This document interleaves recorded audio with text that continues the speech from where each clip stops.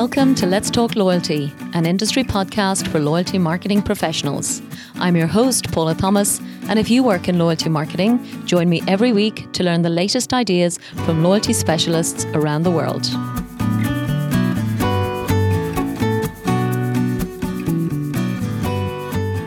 So welcome to episode 36 of Let's Talk Loyalty. And in today's episode, I'm super excited to be interviewing the president of Rakuten Rewards for the USA and Canada, which is literally one of the world's largest cashback programs and incredibly popular in so many markets around the world. So if any of you haven't heard of Rakuten Rewards, I will first of all explain that its parent company, Rakuten, is affectionately known as the Amazon of Japan. So without further ado, I'd like to welcome Kristen Gall, President of Rakuten Rewards, to Let's Talk Loyalty. Hello, Paula. So nice to talk to you today. How are you doing? I'm doing well. I'm in a very unprecedented time, I think. I think we are. We're definitely going to talk about all of that, Kristen. So first and foremost, Let's Talk Loyalty, as you know, is all about educating loyalty managers around the world. So we have listeners in lots of different markets. And we always like to start the show literally talking about our favorite loyalty statistics so we can get straight into adding value for the listeners. So tell me first and foremost, what is your favorite loyalty statistic? So my favorite loyalty statistic is that Rakuten has nearly 15 million members, which as I joined the company was just a bit of a mind-blowing experience for me to think about how many people are actually interacting with this program. That's incredible. My goodness. And you're in many markets around the world. So I know you're in China, you're obviously in Japan, and you head up the USA and Canada.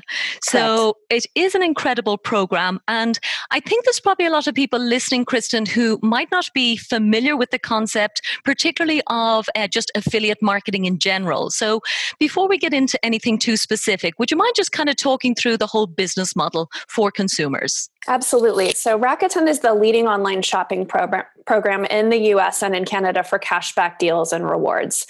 It's been in business for about 20 years. It's kind of the behemoth in the industry.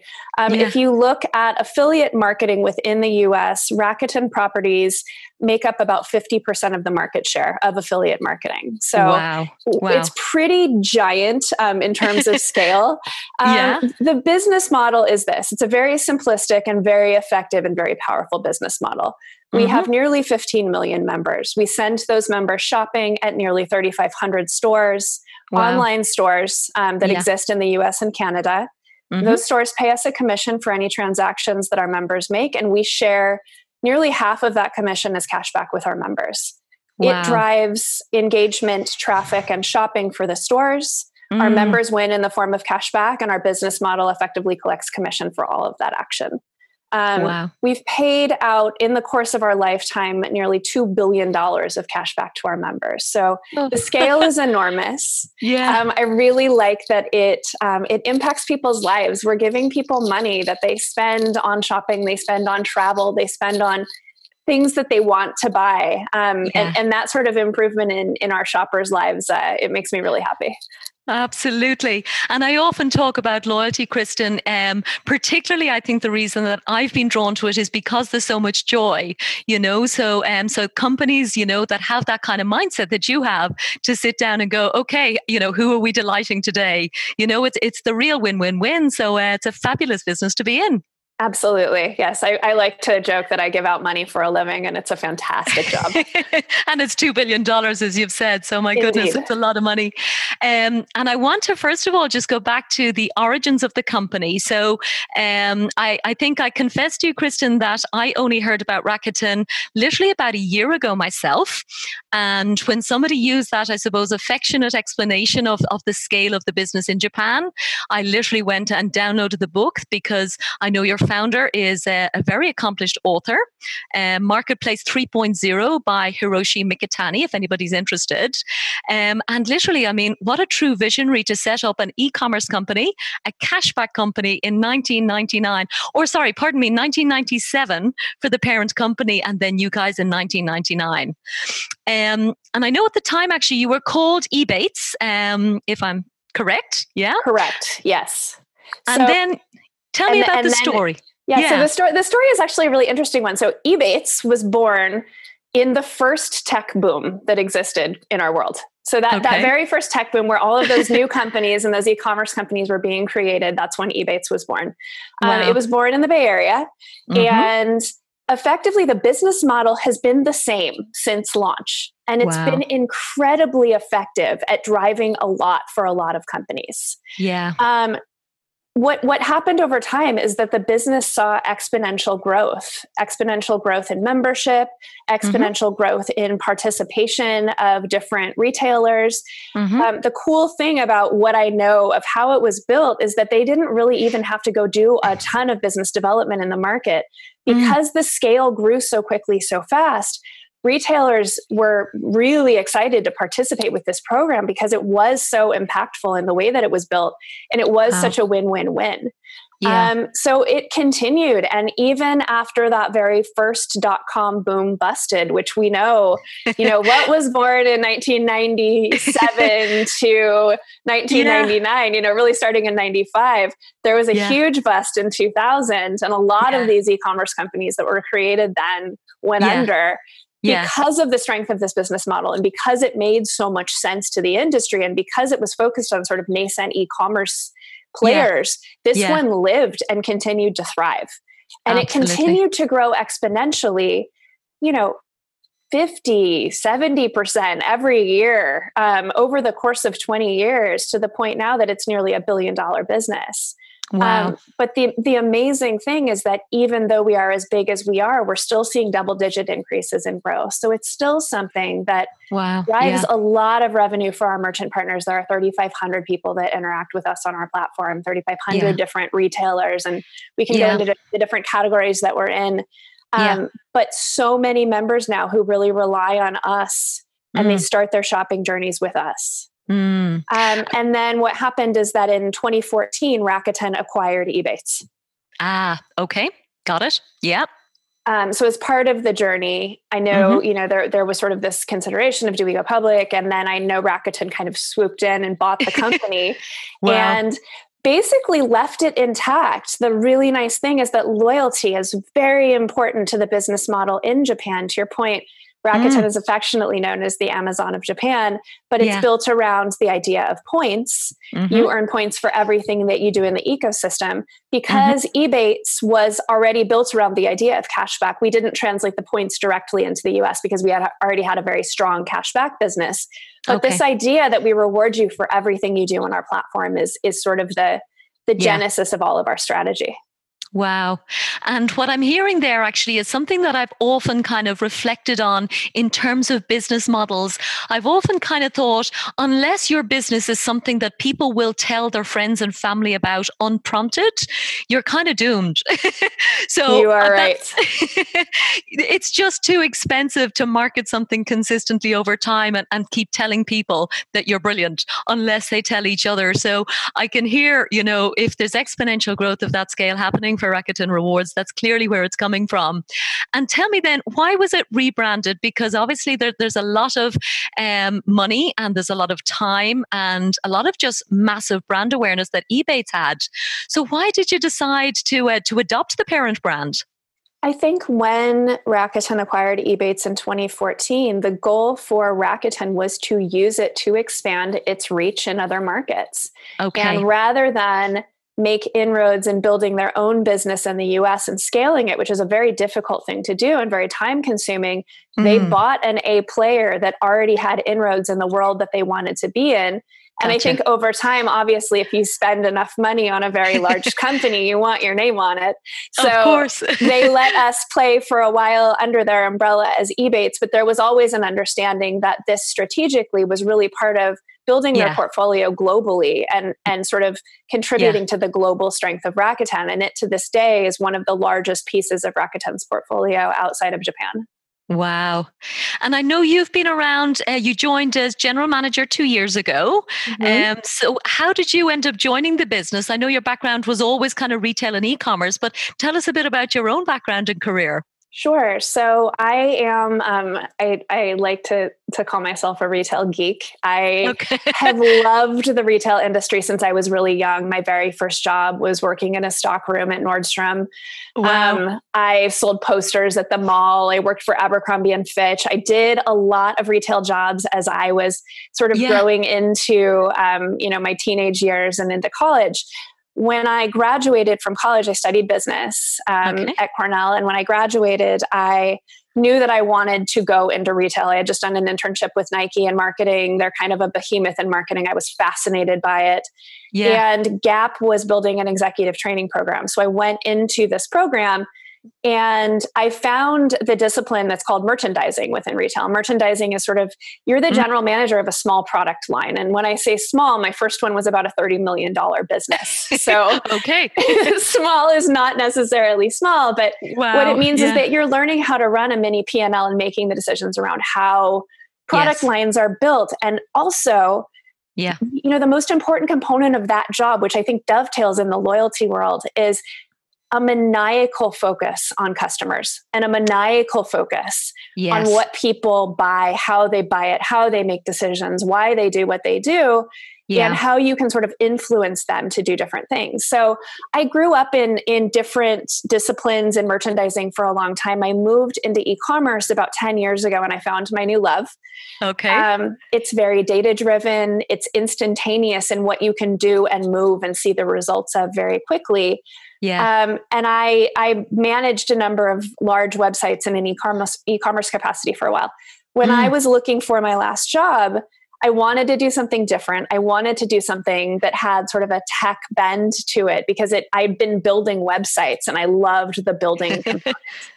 And this job popped up. And the beauty of this is that not only is it tech focused, we get to build a website, we get to work with consumers, and the consumer behavior here is fascinating. Yeah. And that was something I fell in love with immediately.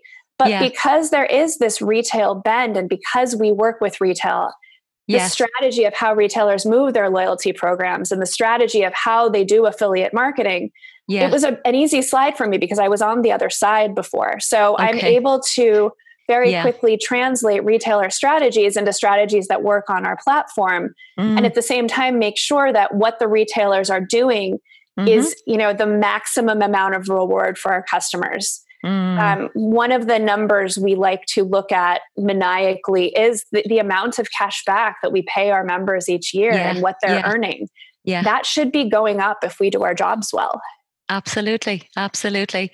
And there's so many things I want to pick up on there, Kristen, but I think the first one is, actually the maniacal focus on customers, because it's the one thing that I remember from reading the book that I mentioned I read from your founder, but not only on customers, but also on merchants, because the big point that he made, and I have, as I think I said to you, enjoyed, explored, and dabbled with e-commerce for the same length of time as Rakuten has.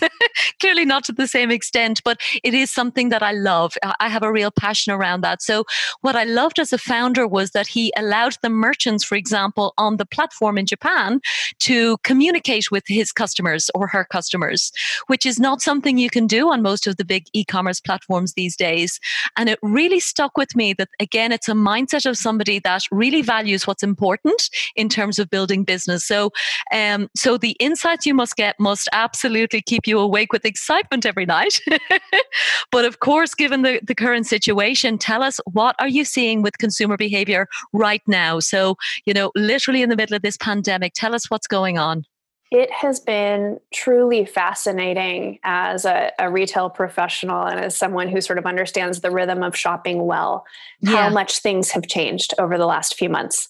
Okay. We were at a point where we had a pretty consistent business that had a pretty consistent, breakout in terms of categories people were interacting with. We were very apparel focused, very beauty focused, very department store focused. And as soon as this pandemic hit, consumer behavior shifted dramatically. Immediately, and I know that we all know this because our own behavior sort of reflected this, people were focused completely on essentials. We saw discretionary spending fall off a cliff when it comes to sort of the apparel merchants that we have on our site, the department stores, they were immediately very challenged. And they were also very challenged because they closed down their stores. And a lot of the stores drive the online traffic as well. So when you close stores, you don't really inspire people to go shopping. Sure. It shifted to marketplace immediately. It shifted to people like Amazon and people like Walmart and people like eBay. You were buying essentials, you were buying food, you were buying toilet paper, you were buying hand sanitizer, you were not buying dresses, you were not buying lipstick. Sure. And that continued for a good long time. One of the things that we did to react very quickly is we knew that a lot of our smaller merchants on our platform were hurting really badly because they don't necessarily have the cash flow to survive something like this. And they don't necessarily have the strength to put out a lot of marketing dollars into the world when they're challenged from a sales perspective. So we actually gave back our commission at over 200 of our stores that were more essentials focused so that our members could we basically doubled the cash back for those stores so that our members could get more cash back on their essentials. And those smaller merchants could float in the face of competition from Amazon, Walmart, et cetera. We really just wanted to make sure that they were well taken care of and that our members felt that we were taking care of them during this unprecedented time. Wow. And honestly, I mean, that's an extraordinary gesture. And again, reflects both what the consumer genuinely needs, even if they don't know it, but also what the merchant needs, which is a demonstration of loyalty from Rakuten Rewards back to them. So again, I always love this idea of, when I'm talking to clients about building loyalty programs and they're, asking how can we get more loyalty from our customers? And I really love to go back and say, well, how loyal are you being to them?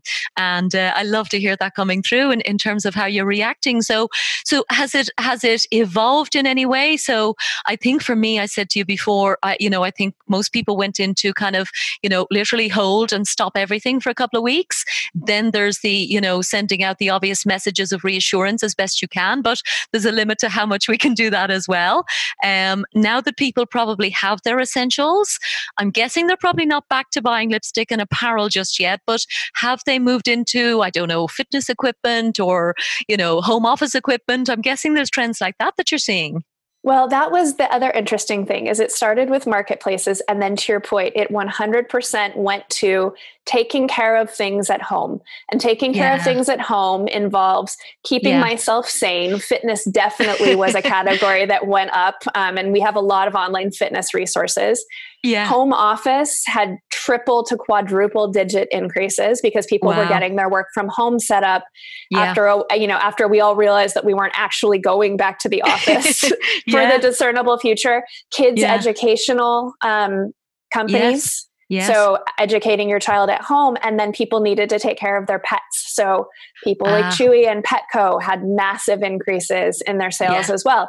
And those were really the four categories initially that kind of carried us for, I would say, a good month and a half of this. And we continued to, our messaging during that time, at the very beginning, to your point, it was please, we're here to help. We're all in this together, as everyone's kind of was.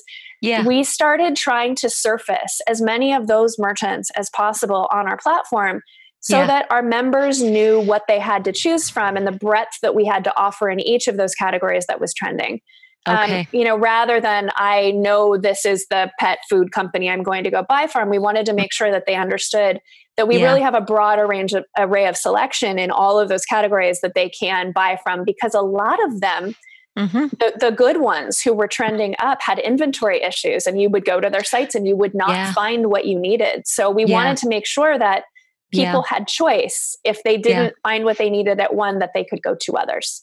Yeah. And I guess it is also, that change of behavior of, oh my God, I don't want to go to the pet food store anymore for the next, foreseeable future. Yes. They may never have gone to you guys to buy that in the past. So it presents an amazing opportunity, this particular shift, for the brands that are in the right space. So incredible that again, you've got that flexibility that you can literally be agile and surface up exactly what people need at any particular moment in time. Absolutely. Brilliant. I think what's the interesting thing that's happening now is that discretionary spending is actually starting to come back a little bit. Oh, that's great to hear. Wow. It's fascinating to see. People are starting to make a bit of the shift where they've been home for a long time. They're getting a little frustrated and they do want to buy clothing Yeah. and they do want to buy lipstick. Yeah, It's of not course. happening at the rate that it was happening before, but we are starting to see consumers dip their toe in the water of coming back Lovely. to that. And then retailers who are starting to open up their stores again. Yeah. In-store cashback is actually a component of what we do too. So we do have a physical in-store Okay. cashback program. Hmm. That we are starting to see inquiries from some of our retailers who are starting to open their stores that they want to Okay. incentivize customers to come Venture in back. and Yes. get back to their normal pattern. So I'd say we Yeah. are being very circumspect about how we do that. There is Mm. a line that I want to draw in how much we encourage people to go out into the world. I think we have a True. responsibility as a Of company course. to take care of our members and make sure that Yeah. we are Yeah. giving them the information and the option, but allowing them Yeah. to make the decision. And then, still driving our online platform significantly more than we ever have before. Absolutely. Well, you're right. You're balancing the needs of members and retailers. So it's important to get that fine line. And I can imagine the difficulties in keeping it right.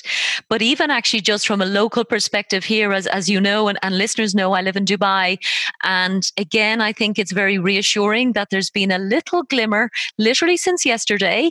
And today is the 13th of May. So this episode will be going out in a week's time. But literally now, what the retailers, the offline retailers, are doing is they're allowed to accept returns for the first time. They're allowed to open up their changing rooms for the first time. So again, for me, just from a consumer perspective, it is very reassuring. And again, to hear the right retailers going, this is how we're going to deal with that situation. Again, no pressure, but they're there when I'm ready. So Absolutely. amazing to hear that. And I did want to pick up on the in-store piece, Kristen, as well. You mentioned to me before that you're also doing dining experiences. Mm-hmm. So tell me a bit about your whole dining proposition. We have a lot of interesting ways that our members can interact with dining. We did a partnership actually with a company that allows us to give cash back on dining at 10,000 different restaurants all over the country. So Wow. we allow people to kind of explore this experience of what cashback is available near me from a dining Mm-hmm. perspective. Mm-hmm. The other things that we're doing is partnering with people like Uber Eats, Mm-hmm. Postmates, so Okay. that people can earn cash back on ordering dining delivered to them right now, which has become Yeah. actually a really important part of our portfolio during this time, is just the ability to service our members in that way and Mm-hmm. allow them to earn rewards on things that they are doing a lot of right now. Yeah. So Yeah. that more direct to consumer digital play in Mm-hmm. all of those companies, I think it's a really, really important category for us to be in. Mm. And you mentioned partnerships as well, Kristen. I know Rakuten globally has some of the most extraordinary partnerships, from American Express, which I'd love you to tell listeners about, and through to sponsoring FC Barcelona. My fiance is a big fan of that particular decision. So, and Live Nation, which again, I'm very familiar with. But tell us about some of the global partnerships you guys are involved in. I think Rakuten has been on the forefront of global sports partnerships for many years. It's Mm-hmm. something that Hiroshi Mikitani, our founder, is very passionate about. Okay. FC Barcelona was one of the first and is one of the strongest, and obviously is Yeah. the premier football league and across the globe. Yeah. I got to go to a game last year, and Wow. it was where they won La Liga. And it Oh was my quite God. the experience. And just to see the power of Rakuten in that stadium was really inspiring and incredible. We Yeah. took a lot of our clients there to Yeah. show them the power of the global Rakuten brand. And that was a really, really fun exercise. Mm. Another thing that we have been really closely aligned with is the National Basketball Association in the US. Okay. Rakuten sponsored the Golden State Warriors. I believe this is the third year of the sponsorship. They sponsored them the year that they won the championship for the Wow. NBA.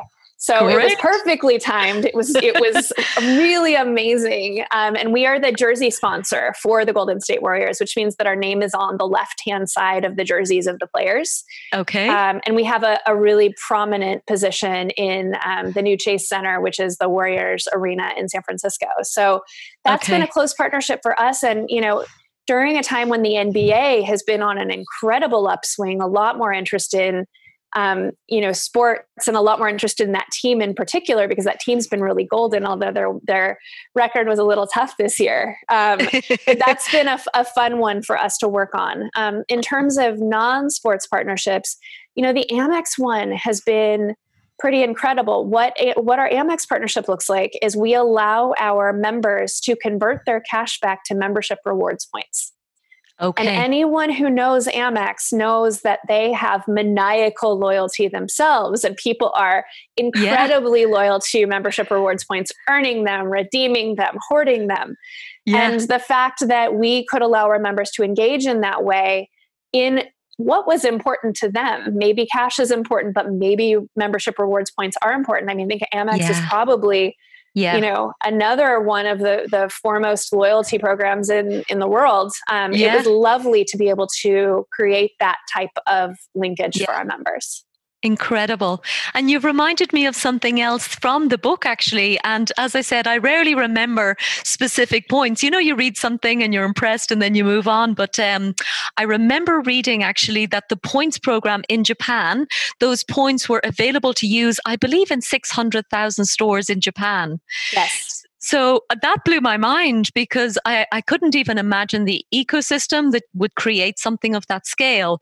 But I'm hearing it coming through in your partnership with Amex, that whole mindset of flexibility and doing something that the consumer and the member really wants to do, rather than just get stuck in a particular way of working that suits you guys. That's exactly right. And the goal is really twofold. The goal is to allow our members to earn in the way that is relevant to them. But also our goal there is to introduce far more members to Rakuten.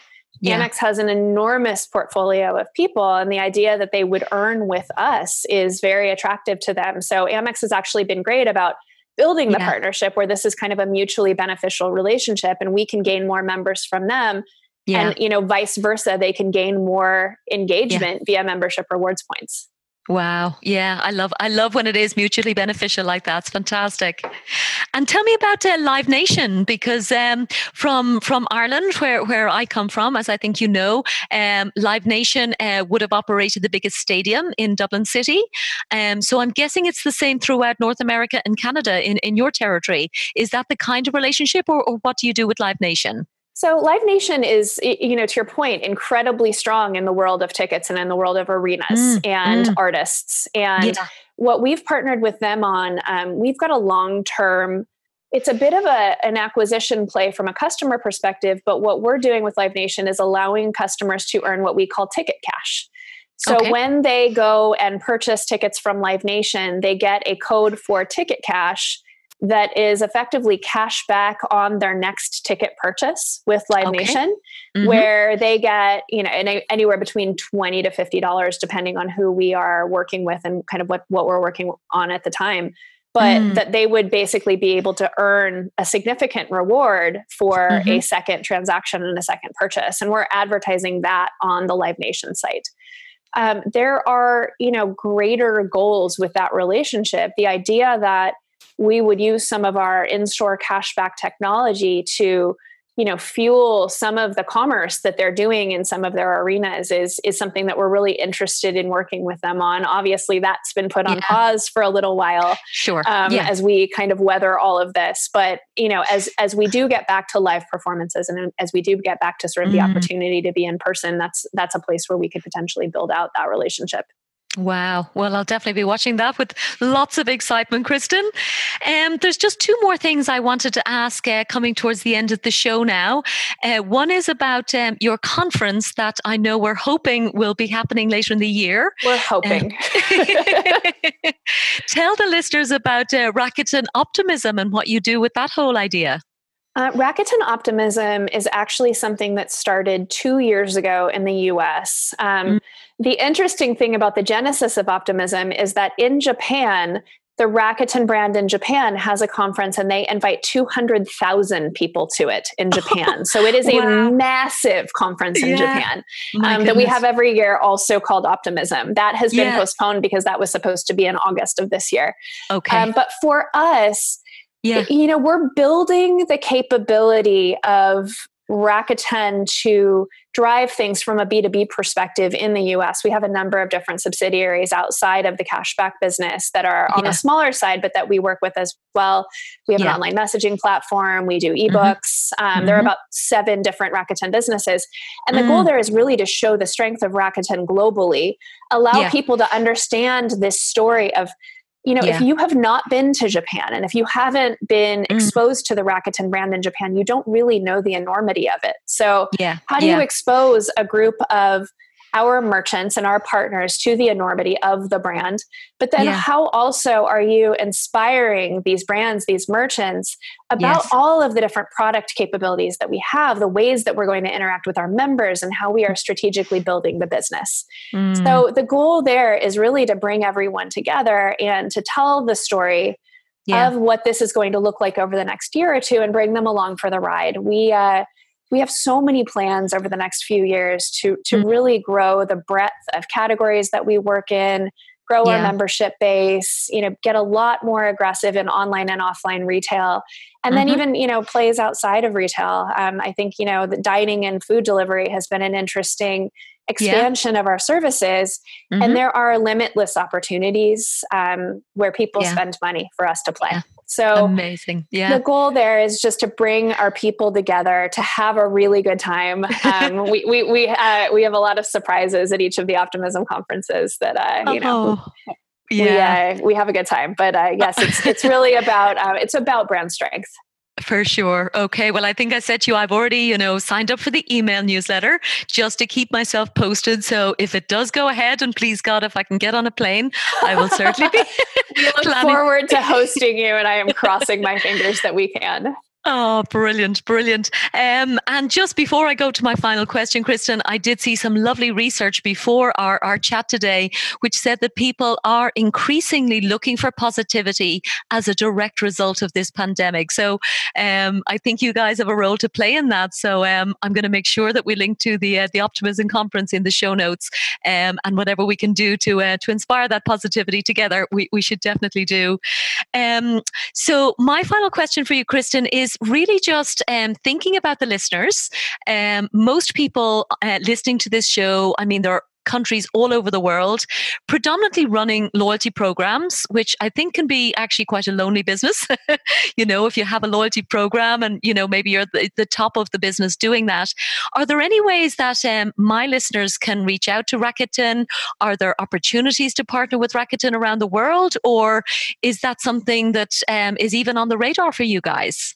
There are always ways that the interesting thing about the Rakuten ecosystem globally is that there are so many different businesses and so many different touch points that people can get involved with.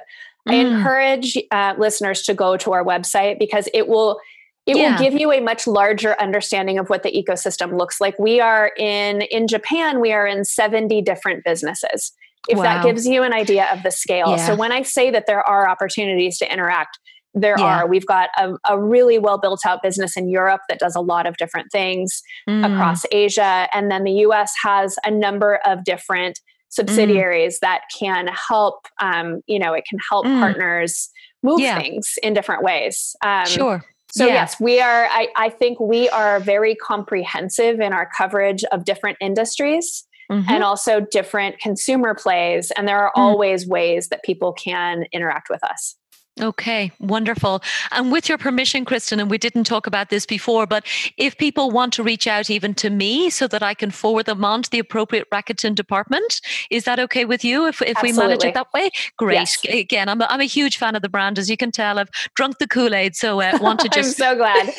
facilitate that wherever possible. So as we finish up then, Kristen, the last thing I literally wanted to ask you about was your brand awareness. So we talked about it earlier in the show, and I know you did a huge job on your hands.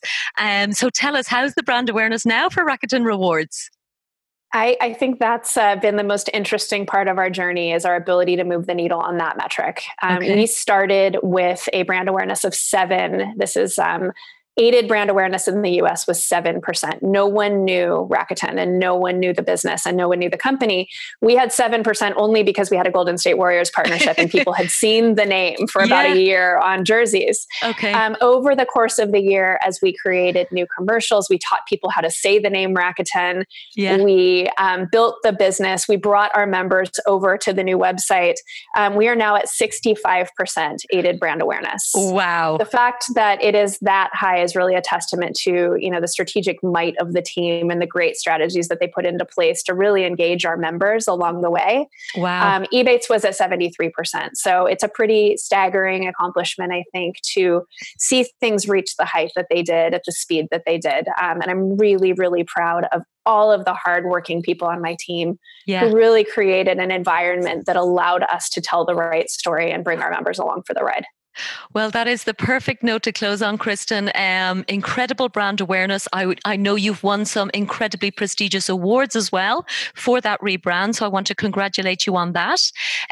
Overall, I think Rakuten Rewards is just an extraordinary story. And I think you've told the story incredibly well. There is a fantastic YouTube video, I know, on your LinkedIn profile, which I'm going to make sure that we link to in the show notes as well, so people can get a better sense of exactly the work that you do. And literally want to close by saying thank you so much for joining Let's Talk Loyalty, and best of luck with everything from Rakuten Rewards. Thank you so much for having me, Paula. I really appreciate it.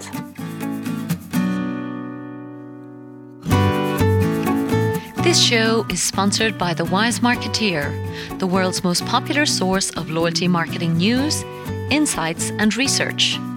The Wise Marketeer also offers loyalty marketing training, both online and in workshops around the world, through its Loyalty Academy, which has already certified over 150 executives in 18 countries as certified loyalty marketing professionals. For more information, check out www.thewisemarketeer.com and www.loyaltyacademy.org.